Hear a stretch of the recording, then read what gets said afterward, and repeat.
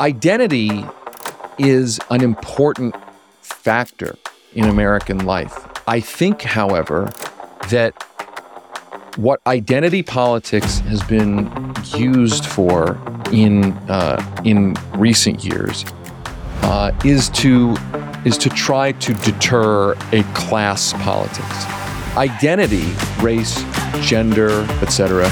These are important factors, and groups have been underrepresented for bad reasons, for nefarious, malicious reasons. But that representation exclusively is not a solution in an age of an economic class war on the middle class, and that oftentimes identity is weaponized against that argument. Welcome back to Politics is Everything, where we're discussing what's at stake in the Virginia legislative elections. Early voting has likely started by the time you hear this, which is Friday, September 22nd. I'm Kara Ong-Whaley. And I'm Kyle Kondik.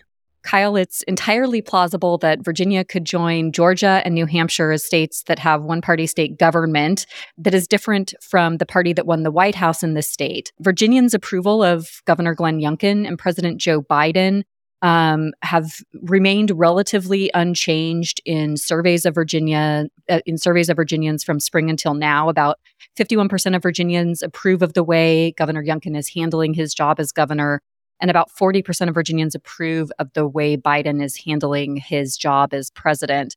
I wonder if you can talk a little bit about what is at stake in the upcoming elections. Yeah, I mean, look, I think as you sort of survey the landscape across the country, there's not a whole lot going on in these odd-numbered year elections.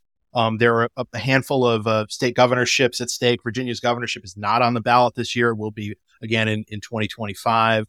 But as you mentioned, this is one place where, Republicans could take control of state government in a state that I think has generally become more hostile to them over the course of the last, decade or so, particularly at the presidential and the federal level. But one of the things I just wanted to express in the piece I wrote and our conversation today is just that, Virginia is just a different kind of state in these odd numbered year elections than it is in a presidential or even necessarily in a midterm year. The turnout is in these off year elections, as some people call them, is typically the lowest of the sort of 4-year election cycle in Virginia. There's always something going on in Virginia, be it at the federal election level or at the state election level every year. But the turnout is different, and again, I think it'd be easy to look at the key districts that Biden won, all of them basically, in both the state House of Delegates and the state Senate, and say, oh, well, why is this so competitive? And it's just that the presidential number represents more of like a ceiling, or that's pretty hard to reach for Democrats, as opposed to certainly a political floor. And so, I go through in the piece just like it's not really a question of whether Democrats are going to match Biden, because in all likelihood they're not going to match Biden, at least in most places. It's how closely can they run to what Biden did in 2020 versus how the Republicans run compared to Glenn Youngkin in 2021, and that sort of wherever that lands on average is going to tell us a lot about what happened. I want to talk a little bit about what's going to, what issues are playing a role, and looking at recent surveys, again, of Virginians, most recently at the top of voters' minds, not surprising, are number one, inflation, followed very closely by reproductive rights in a close second. If you include jobs as a concern, and inflation together, a third of Virginia voters in recent polling are really concerned with these broader economic issues. Can you talk a little bit about how you think these issues might play out? Yeah, I mean, there's one of the big kind of policy flashpoints that I think is probably most relevant to the overall national scene is that Republicans and Governor Youngkin are campaigning on a 15-week abortion ban that would have exceptions, the usual exceptions you hear about. Rape, incest, life of the mother after 15 weeks. That is, and so you could look at polls and say, hey, that's something a lot of people on paper are fairly familiar with. But what Democrats would say is that, well, hey, this is a limitation, a new restriction compared to what Virginia's law is currently. And so that's sort of their campaign angle on it. And so that's something that I think just comes up a lot. And also, like, it's yet another kind of data point, I guess, in this sort of ongoing exploration of like where the public actually is on abortion rights in the aftermath of the Dobbs decision from 2022. There are other things coming up. I mean, Youngkin, a lot of his success or some of his success in 2021 was attributed to him sort of, talking about education and pushing back against what some see as sort of Democratic kind of cultural overreach in education and that sort of thing. I also kind of wonder if, there was a COVID backlash in 2021 that maybe was helpful to him that maybe isn't quite as present now, that was things are sort of more back to normal than maybe they were even in fall of 2021. There's, Democrats are running on, gun control in certain districts. You see sometimes this contrast about talking about like law enforcement experience and law enforcement endorsements. Crime is something that came up in a lot of advertising in 2022, and it has in some of these races in 2023. This sort of some of the ads I think about ones that have been playing up in Northern Virginia at one of the key state Senate races. Russet Perry, the Democrat, Juan Pablo Segura, the Republican, in Loudoun County district, and they're both kind of like Perry is emphasizing her past experience as a prosecutor. Segura has highlighted support from the Loudoun County sheriff, and that sort of messaging was very familiar to me from like watching ads from the 2022 House races. It's almost like Republicans kind of feel more comfortable talking about crime as an issue, and Democrats are trying to kind of deflect is the wrong word, but defend themselves against those attacks by also seeming, appearing sort of tough on crime themselves. So that sort of stood out in that particular exchange. And actually that state Senate district is one of the ones that's probably going to decide the majority, and it's one that Glenn Youngkin barely won, and that Joe Biden won by double digits. And so, that those are the kinds of places that are going to decide this election. I wonder if you can talk a little bit more about what you think might be some of the more competitive races on that note. Yeah, so there are a number of them spread across Virginia, there's both a competitive House and Senate race in Fredericksburg area, which is sort of like a newly competitive region of the state, as sort of blue tide from Northern Virginia kind of pushes further and further out into Virginia as a whole. There are a number of races in the Hampton Roads area, which is, consistently a very competitive part of the state. And, generally on the whole, it's like kind of slightly Republican leaning region, but also fairly competitive. You've got, we've got 6 Senate races that we're really watching. There's one in Richmond. Siobhan Donovan, Republican incumbent, finds herself in a very difficult district that she's trying to defend, and it's probably an underdog to win re-election. A couple in Hampton Roads, and then some in Northern Virginia, including Fredericksburg. In the House, again, 10 races that we're watching pretty closely. Sort of a mix of Hampton Roads, Northern Virginia, and the Richmond area. Once you get sort of west of Richmond, there really isn't a whole lot competitive. There's some safe Democratic territory kind of around UVA and Charlottesville and Albemarle County. But basically the rest of that region is blood red Republican at this point. So you kind of look at the so-called urban crescent of Virginia. Those 3 big urban areas is where you're going to see the real action. And in Northern Virginia, it's sort of the more sort of or the less Democratic areas, the more competitive districts are sort of as you get further away from Washington, D.C. What is your sense of how the court-drawn maps in Virginia may impact sort of some of the key races that you've looked at?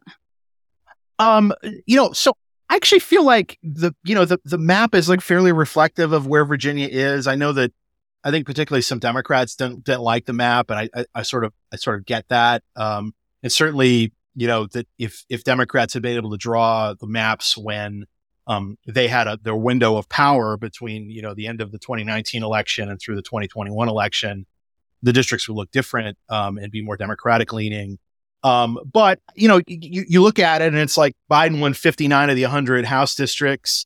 That just seems to fairly reflect the 10-point win statewide. Glenn Youngkin won 52 of the 100. That represents sort of his small victory statewide in the 2021 gubernatorial race. The state Senate is 24-16 Biden. The state Senate is 2020 for the gubernatorial results. That sort of basic dynamic that Youngkin won a couple of more seats in the House than he did in the Senate. That is part of the reason, sort of basic reason as to why I think if you're just looking at like the Republican odds, they're probably a little bit better to keep the House than they are to flip the Senate. Although I think both chambers are broadly competitive, but I think it's a decent mix of competitive districts, and the fact that you've got basically all the competitive districts are Biden won, sort of makes sense that Biden won the state by 10. But then Youngkin won about 2/3 of the most competitive House and Senate districts too. So, from that perspective, I mean, the maps basically seem fair to me. Again, some will disagree with that, but that's just sort of as I went through it, that's sort of the thought I had. So also you note in your piece that Governor Youngkin, through his Spirit of Virginia PAC, has really become a major financial player in this election. They've raised more than $16 million since starting in 2021.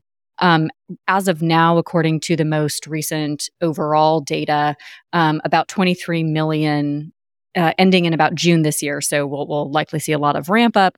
About 23 million so far has been spent in elections. And then overall, Democrats are broadly speaking outraising Republicans. So I wonder if you can talk a little bit about the money dynamics in this election.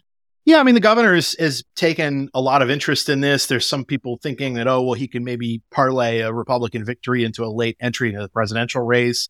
The hour is growing pretty late for him to be able to do something like that. And I mean, at the moment, there seems to be oxygen for only a single candidate for Donald Trump in the Republican presidential race. But I also sort of question how important it actually is to a national audience what happens in the Virginia legislature. I mean, I think it's really important, and it's obviously important for Virginia. But does Youngkin sort of storm in as the conquering hero because he won state legislative chambers? Like, I don't know. That doesn't seem like something that is super exciting to a national audience. Again, that's not saying it's not important. It is important. It just doesn't seem like some sort of huge deal in a national sort of from a national standpoint. So, so there's all of that. The sense I got from the most recent fundraising reports is that Democrats had sort of righted the ship in terms of their own fundraising. Of course, Virginia is kind of like wild, wild west in terms of political donations. There really aren't any, real limits. I think it's an open question as to Spirit of Virginia, Youngkin's group has already spent a lot, but they're sitting on, I think, as of the most recent report, more than $6 million. What do they end up doing with that money? That's an important thing, to watch here. Well, Kyle, thank you as always for your fantastic in-depth analysis. Thank you. And listeners, speaking of money in politics, coming up next, we talk with David Sirota, founder and editor-in-chief of The Lever, who is also an Oscar-nominated writer and worked as Bernie Sanders' presidential campaign speechwriter. He joins us to talk about the role of big money in politics, Biden's chances for re-election in 2024, and about the crisis among American men. Stay tuned. Hi, David. Thanks so much for joining us today. I was wondering if you could just tell us a little bit about yourself and how you got to The Lever, and what made you change lanes from working in politics from the inside as opposed to founding The Lever and continuing to work as an independent journalist. So I guess when I got out of college, I had worked for Bernie Sanders on Capitol Hill. I didn't know who I was applying to when I got that job. This was all the way back in the late 1990s, and it was a really, really eye-opening job, and that was part of my beginning of my work in politics. And it's only to offer a preface for the fact that I ultimately, after a long set of different jobs in campaigns and then in journalism, I ended up finding myself in 2019 working for Bernie Sanders and his presidential campaign as his speechwriter. So I knew him for a very long time by the time I ended up working for his presidential campaign. And after that campaign ended in, what was it? Sort of, I can't remember when I exactly left, but it was March or April when it was sort of over or ending. I decided that I wanted to go back to journalism where I had been before I worked on his presidential campaign. I had been working as a reporter for International Business Times and Newsweek before that, and for Capital in Maine. And so I decided I wanted to go back to journalism, and I decided that there was a new way to do that, which is through creating a reader-supported news entity. And I wanted to try that out. And it started out as just a newsletter with me and a reporter that I had worked with for a long time. And I decided that I didn't want it to just be a single reporter entity. I wanted it to be a media organization, a news outlet that's bigger than one or two people. And we ended up having enough reader support to be able to do that. And so here I am. Hi, David. My name is Abby, and I'm a third year at UVA and an intern for the Center for Politics. So you've written and talked about the role that big money has on politics. Can you talk about the role that it has played on the Biden administration's agenda, and what are the levers to change big money's influence on politics? Sure. I think, I think we live in a moment, really in an era of, it should be presumed, I think most people do presume it, that money influences, if not determines, outcomes in the political arena. I think you don't have to look very far to see that. I'm working on a project now about the methodical efforts to legalize corruption in America. I think people hear the term Citizens United, and that's sort of a kind of a placeholder for what I'm talking about. But I think most Americans understand that money is very influential in our politics. I should mention that the legalization of corruption does that story does run straight through Virginia. The Bob McDonnell Supreme Court case, which essentially legalized the buying of access to politicians. Bob McDonnell, the former Virginia governor, that was a huge one of the pillars of that legalization of corruption. To your question about how does money influence the Biden administration, well, one way you can see it is through omission. Money, in my view, in that sense, buys silence. I think you can see some of the influence of money on perhaps Biden's climate policies, some of his climate policies at least.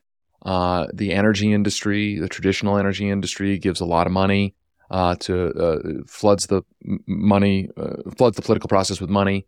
Joe Biden has opened up large swaths of the ocean for offshore drilling, also onshore drilling, fossil fuel infrastructure. And I think there's an important point here, which is it's not just the money that the Democratic Party or Joe Biden takes, or the money that the Republican Party takes. It's also the implicit threat of what money will do to you if you take a position against big money. So in other words, a president or a politician may not get money from an industry, but may fear that if they do something that antagonizes an industry, that industry will spend a lot of money to get them thrown out of office in the next election. So money also plays kind of that negative deterrent role to politicians ever getting involved in sets of issues that big money does not want those politicians to get involved in. One, I want to thank you. I think The Lever has done just incredible journalistic work, uncovering a lot of this influence from behind the scenes. And to what you were saying, I wonder, on The Hills Rising, during your appearance on May 3rd in 2023, you were speaking about the president's reelection chances, and you said, I'm quoting you now, when you are the incumbent and the election is likely to be inherently a referendum on the incumbent, if you are not delivering in a serious way or seen as fighting to deliver in a serious way, it puts you in a very precarious position. And so I wonder, that was about 4 months ago. How has your assessment of President Biden's administration changed or not changed? And to what extent do you think that politically precarious position is owed in some part to the influence of money, which has, as you just outlined, served to obstruct a more progressive agenda? Well, look, I think when Biden started out, he did probably the most positive, transformative piece of legislation that I can remember in my own lifetime, which was the American Rescue Plan, which was for the first time a president and a Democratic Congress, first time in my lifetime, got together and actually passed a large stimulus bill that delivered resources not to the top in hopes that it would trickle down. This was a divergence from the Obama administration, which came into office and passed the bailouts, the bank bailouts, which was a classic trickle-down proposal. This is much different from that. And it delivered real results. Child poverty went down. Businesses were floated. People were able to survive in ways that they weren't economically able to survive beforehand. And you saw that in the numbers. I mean, the Census Bureau numbers showed that the number of people who were economically struggling dropped when that bill was passed and the resources began moving out. Now, since then, that bill, because they put expiration dates on it, that bill ended. And Biden ended pandemic emergency programs, which ended up having millions of people thrown off programs like Medicaid. Obviously the child tax credit, the expanded child tax credit was not extended. Biden did not really push for it. Democrats actually blocked a vote from my old boss, Senator Bernie Sanders, on trying to reinstate or extend that child tax credit. So I think now you're seeing all of the unfortunate fruits of that, which are a huge increase in child poverty, healthcare costs unaffordable, housing costs are unaffordable. More and more Americans now, an increasing number of Americans saying they're actually struggling to economically survive. You don't have to believe me on that, by the way. That census numbers, the Federal Reserve. I mean, there was this incredible Federal Reserve report recently that sounded the alarm and said that that Americans are struggling in ways that they haven't struggled for in a very, very long time. So this is not speculation here. This is real life. And I think the problem for Biden is that he and the Democratic Party are out there saying effectively saying everything is great. A lot of Democratic pundits saying, why are Americans ungrateful? It's such a mystery as to why Americans aren't in the polls more supportive of Biden's economic management. But again, I just go back to I've got the Fed study right here. I mean, this is from the Fed. This is not a left-wing source, right? Here's the quote, "The share of adults doing at least okay financially fell sharply in 2022 and was among the lowest observed since 2016. The decline in financial well-being occurred broadly across the population." So I think the problem for Biden is that that he's sort of saying, hey, he, or at least the Democratic Party, is exuding this idea that Americans should be more grateful for the economy. And it is certainly true that the economy is not as bad as it was during the financial crisis. I mean, the job market is decent.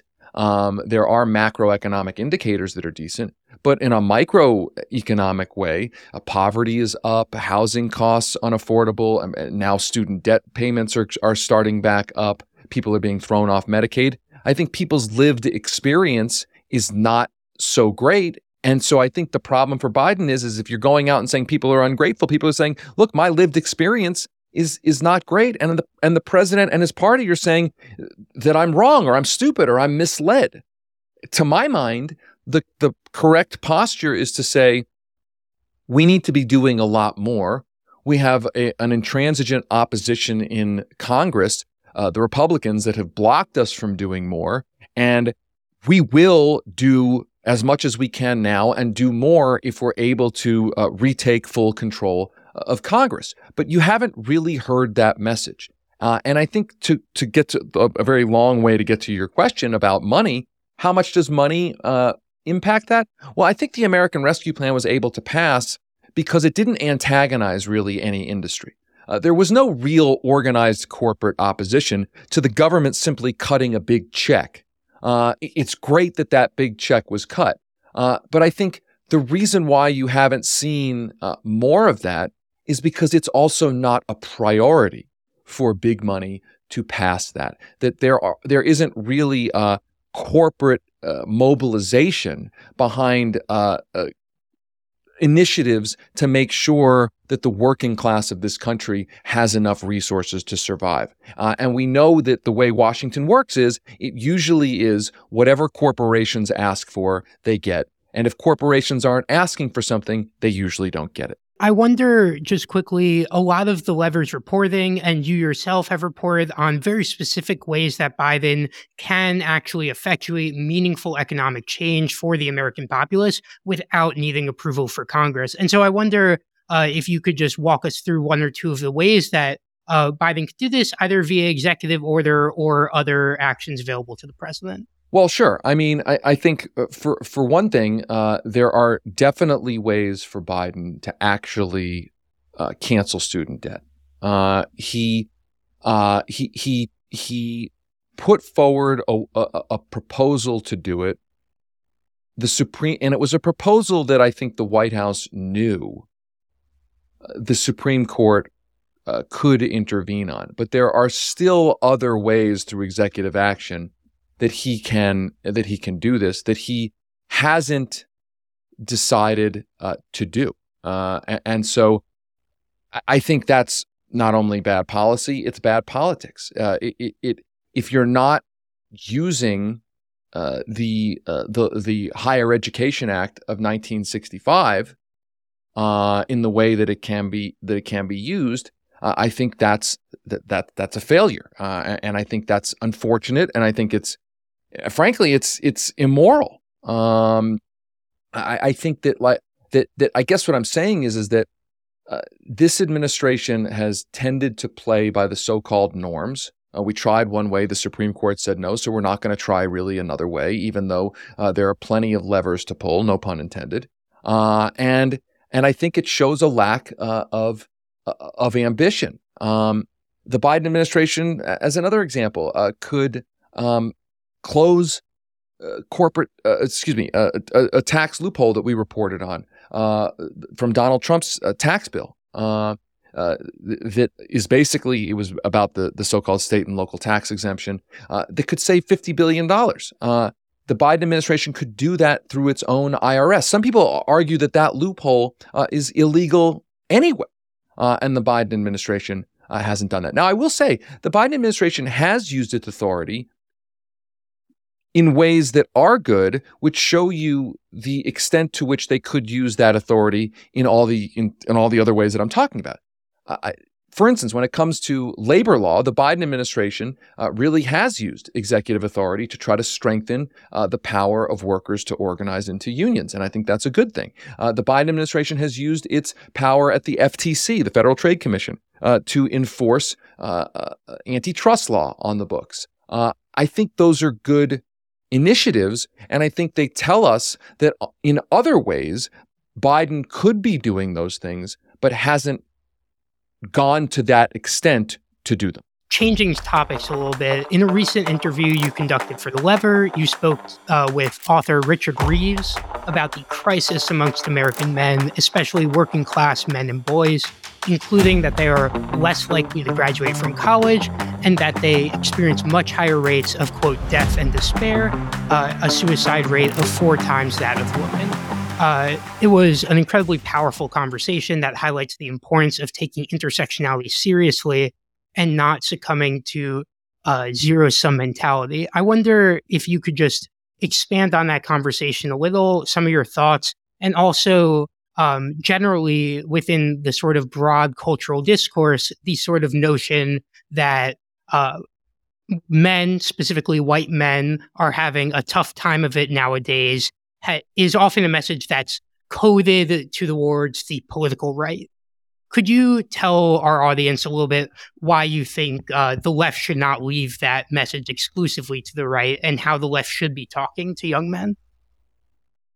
Sure. I think, and that book from Richard Reeves is really important because it puts out there these statistics that are, some of which that you recounted, that are just indisputable. I think part of the problem in our discourse is that there's become a focus on what's called identity politics in ways that I think can be destructive in terms of being able to have conversations about certain topics that don't fit into the identity politics matrix.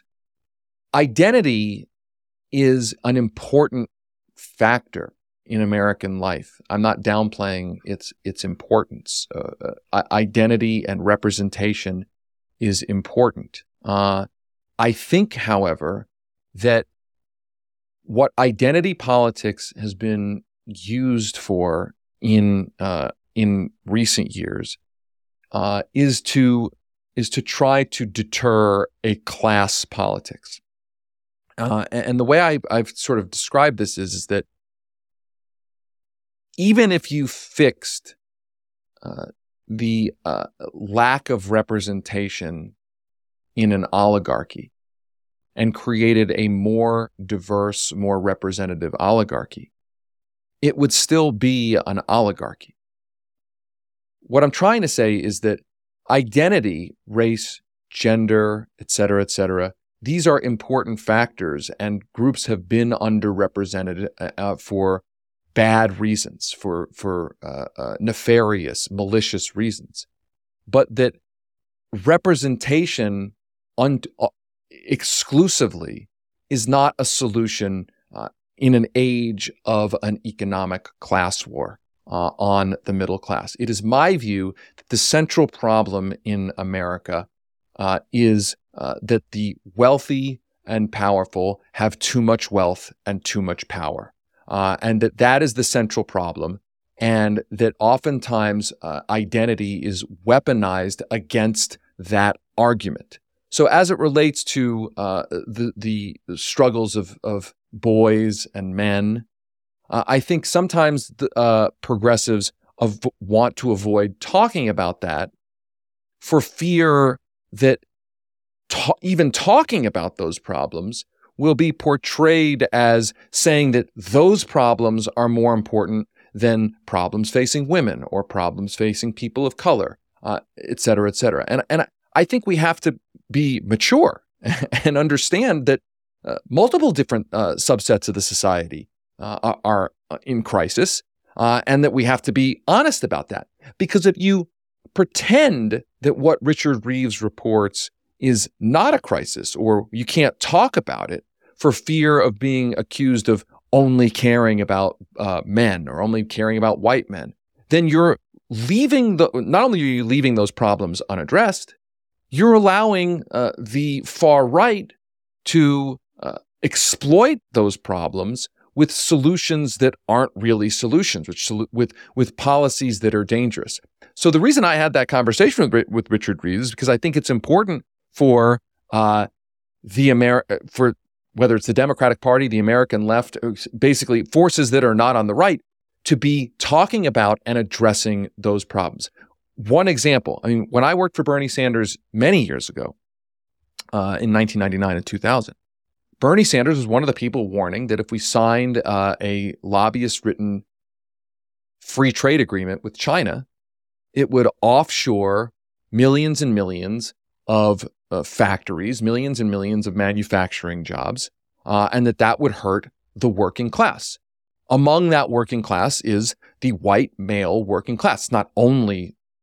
Those are not only the people who would be hurt, but certainly that was a part of the population that would be hurt. And Bernie Sanders was able to speak to that issue. By the way, not in identity terms, because again, I think working class is a multiracial working class. But those issues have sort of gone away among the Democratic Party. The party that's talking manufacturing jobs and about trade policy and the like, the party now that talks about those issues is the Republican Party. And so I think that's a missed opportunity to speak to the working class of this country. At the time that this shift has happened, we've seen these industrial states, whether it's Ohio or Indiana, in the 2016 election, Pennsylvania, Michigan, Wisconsin, move to the right, I think in part because the perception was that the Republican Party was at least speaking to the white working class and not excluding the white working class from who it was talking to, while the Democrats didn't really want to talk about those kinds of issues. I mean, in that election, you had Barack Obama campaigning for another corporate written free trade deal, while you had Donald Trump campaigning against those trade deals. And I think, the Democrats essentially have kind of, in a sense, and there's an economic reason behind this, have tried to prioritize identity over a class politics. And then you have to ask why. And it goes back to the issue that we've been talking about from the beginning. I believe part of that goes back to money. And here's how.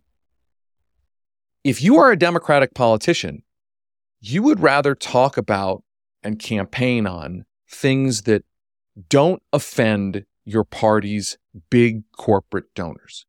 Big corporate donors are not offended by diversity initiatives and identity initiatives. Now, I think diversity initiatives and identity initiatives are good. I want to be clear about that.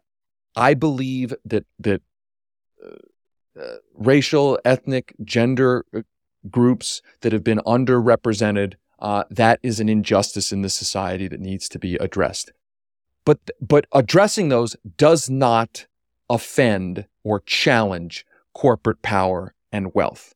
And I believe that corporate power and extreme wealth are the central problems in this society. So if you're a Democratic politician, you would prefer a politics where you're mostly campaigning on identity issues because it doesn't offend your donors. And again, the problem with that is that you leave the Republican Party and the right to be talking about economic and class issues on cultural terms, proposing far-right, destructive policies. So I guess that's a long, long way of saying that if the Democratic Party and the left is not speaking to the problems, not just of racial, ethnic minorities, people of color, women, but also speaking to men, white men or otherwise, and the problems, the crises facing boys, the far right will be speaking to that group in a demagogic and dangerous way.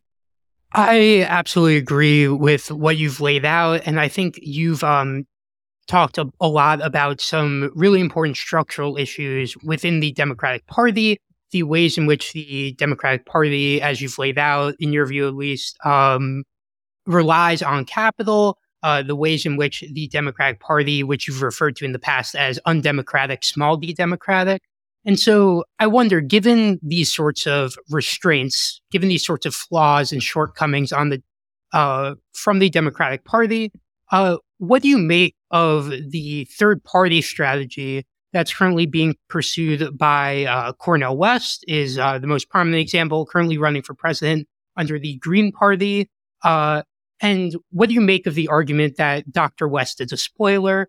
Just to lay out the opposing argument, others have argued that the Democratic Party will not do anything that is not in its best political interest. And so working within the Democratic Party and against capital, some claim is not possible. What would you say to that argument? My argument on all of this stuff is that I don't think we have to. I don't think that there's one right way, one correct way, one productive way to move American politics in a direction that is more fundamentally connected to people, in a more small d democratic direction. I reject the argument that third parties are the only way to move American politics. I also reject the idea that we can and should never have any third or fourth or alternate parties. I reject both of those arguments. I think you can exert positive influence on the political process from outside the two-party system. I believe you can exert positive influence from inside the two-party system.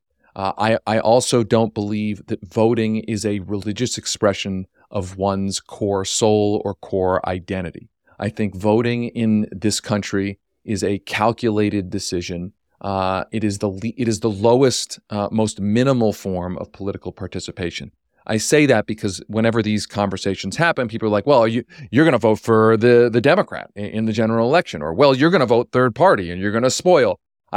And that means you're this. I reject the idea that the way you vote inside of this immoral system is a statement of your core morality. I mean, for some it is, I guess. But my point is that these are tactical decisions, especially when it comes to, are people going to vote third party? Are they going to vote for the Democrat in the general election? I mean, I do think there's a statement of values at some basic level on whether you're voting, sort of broadly speaking, on the center left or whether you're voting on the right. But I think, tactically, is it more useful to vote for a third party than to vote for the Democrat in a general election? I don't think there's any one right answer to that. Now, when it comes to this election, I would say this. If the Democratic Party faces a so-called spoiler threat from a candidacy like Cornel West, that is the Democratic Party's fault, in the sense that the Democratic Party has plenty of resources and plenty of power to make, it should at least, it certainly does when it comes to money, to make sure that spoiler candidate is not a spoiler, right? I mean, to call at least at this point, a very minor underfunded candidacy, at least for now, I'm not denigrating Dr. West, I'm just saying in terms of a platform, in terms of institutional support, in terms of infrastructure, if the Democratic Party sees something like that as such a huge threat, it's a statement about the patheticness and weakness of the Democratic Party, because the way you eliminate the spoiler effect of another candidate is to, one thing you could do is make that candidate irrelevant by virtue of accepting some of that candidate's positions or co-opting some of that candidate's positions. In other words, defanging the argument that candidate is making about various issues. If you don't want to do that, then you shouldn't also say that the portion of the population that wants that choice has no real right and is being somehow disloyal by wanting that option in an election. But I would also say this, that if that's a tactical decision that a voter is going to make, the other calculation that the voter has to ask is, if I'm denying the vote inside of a general election situation to the Democratic nominee in a tightly contested swing state, am I going to unwittingly, or by virtue of this immoral system, help the exact opposite political force that I really, really don't want to help? I don't think there are any perfectly clear answers to this. I think that, everybody has an opinion on this. It's sort of like asking these questions, a question about, your right to vote third party or the two-party system. It's sort of like asking, do you believe in God or not? Everybody has an opinion on this, and I don't think there's one right answer. All right. Well, thank you, David. You've been so generous with your time. I really appreciate you taking the time to speak with us.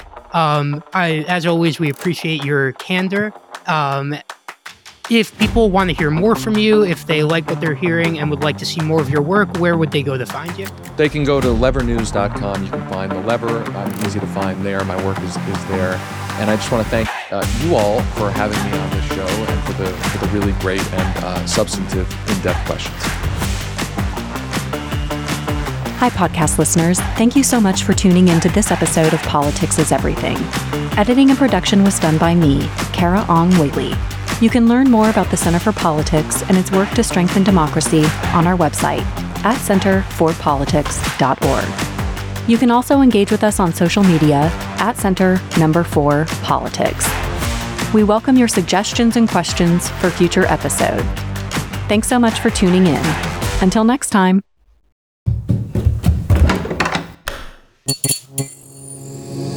This podcast is part of the Democracy Group.